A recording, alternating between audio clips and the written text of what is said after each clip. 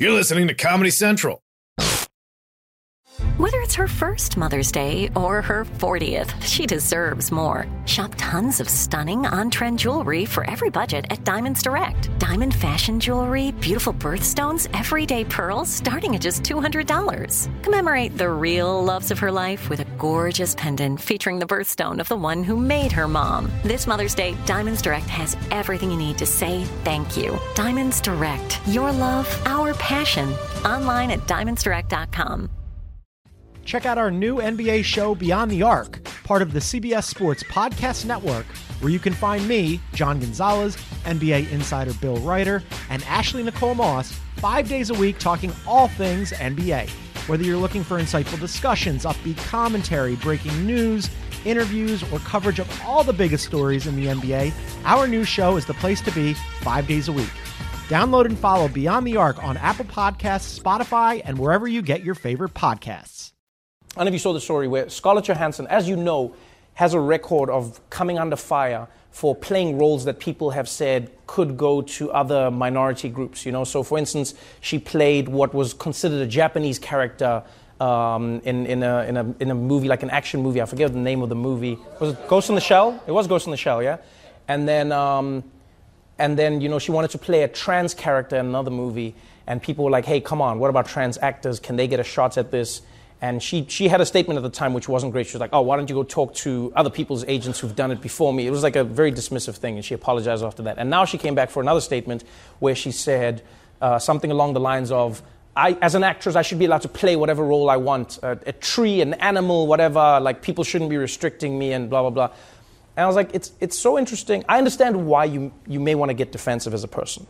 You know, I can even understand why some white people may feel like they're under attack in and around these conversations.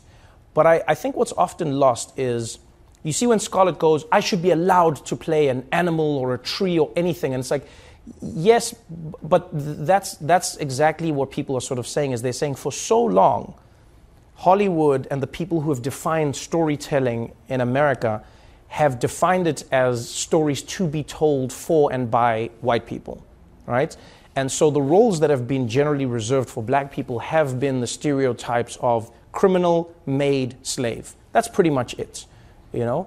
And all people are saying is, if there are these opportunities where it's like a Japanese character pops up, you saw like how many people loved Crazy Rich Asians because they're like, hey man, just to see myself on screen, not in just a stereotypical fashion, but to see myself as a human being, gives me, like, we take for granted how much representation means to human beings. And I think in two ways. One, on an inspirational front, but two, just how it shapes society. You know, I don't take for granted how the idea of terrorists and Muslims was propagated by Hollywood more so than many other mediums. Where every time you watch TV, if someone was on TV like, then you're like, oh shit. It was never like a cool thing. Do you know what I mean?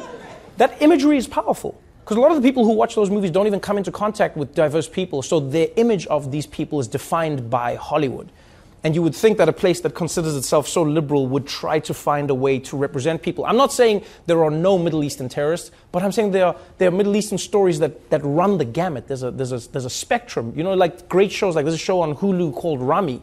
Like one of my favorite shows I've ever watched. It just shows you like what it's like to be a Muslim family living in America. And it's like all, like the range of Muslim, super religious all the way through to, yeah, I drink and I eat pork and I say I'm Muslim, but it's authentic, you know? And those stories I think are so important, not in like a charity way, but like just in a great TV, great stories, great great inclusivity. Just like, yeah, let's tell some original stories. And so someone like Scarlett Johansson sometimes I think doesn't understand. You know, like when you read a quote like that, you go, no, people aren't attacking you for this. They're just saying, you have the luxury of all of these roles and the roles that these other people will never be considered role. You can play a Japanese robot if you want to, and you can play a white woman in Avengers, a white woman in a romantic comedy, a white woman in action, a white woman in a drama. You can play all of them. But the Japanese woman who's acting, she most probably can only play the Japanese robots. You know what I mean?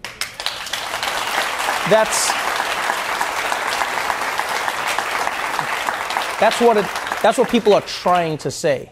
At the same time, however, I think we should be careful and honest with each other and go, We want to be in a place where we're saying we want opportunities for everybody, but we shouldn't be so extreme that we define a thing as like people are like, only trans people should play trans people on screen.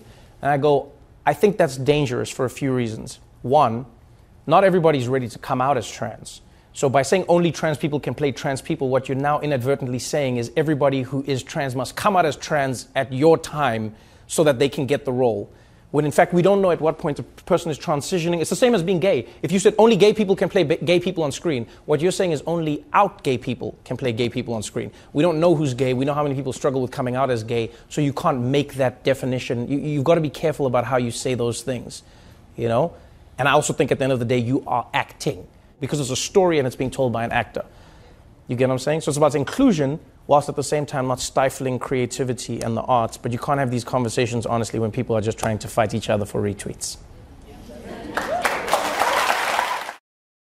The Daily Show with Trevor Noah, Ears Edition. Watch The Daily Show weeknights at 11, 10 Central on Comedy Central and the Comedy Central app. Watch full episodes and videos at thedailyshow.com.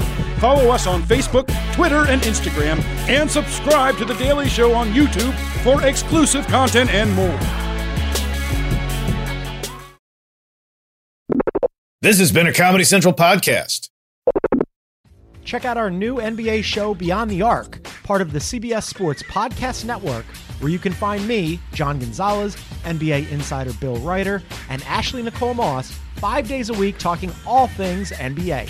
Whether you're looking for insightful discussions, upbeat commentary, breaking news, interviews, or coverage of all the biggest stories in the NBA, our new show is the place to be 5 days a week.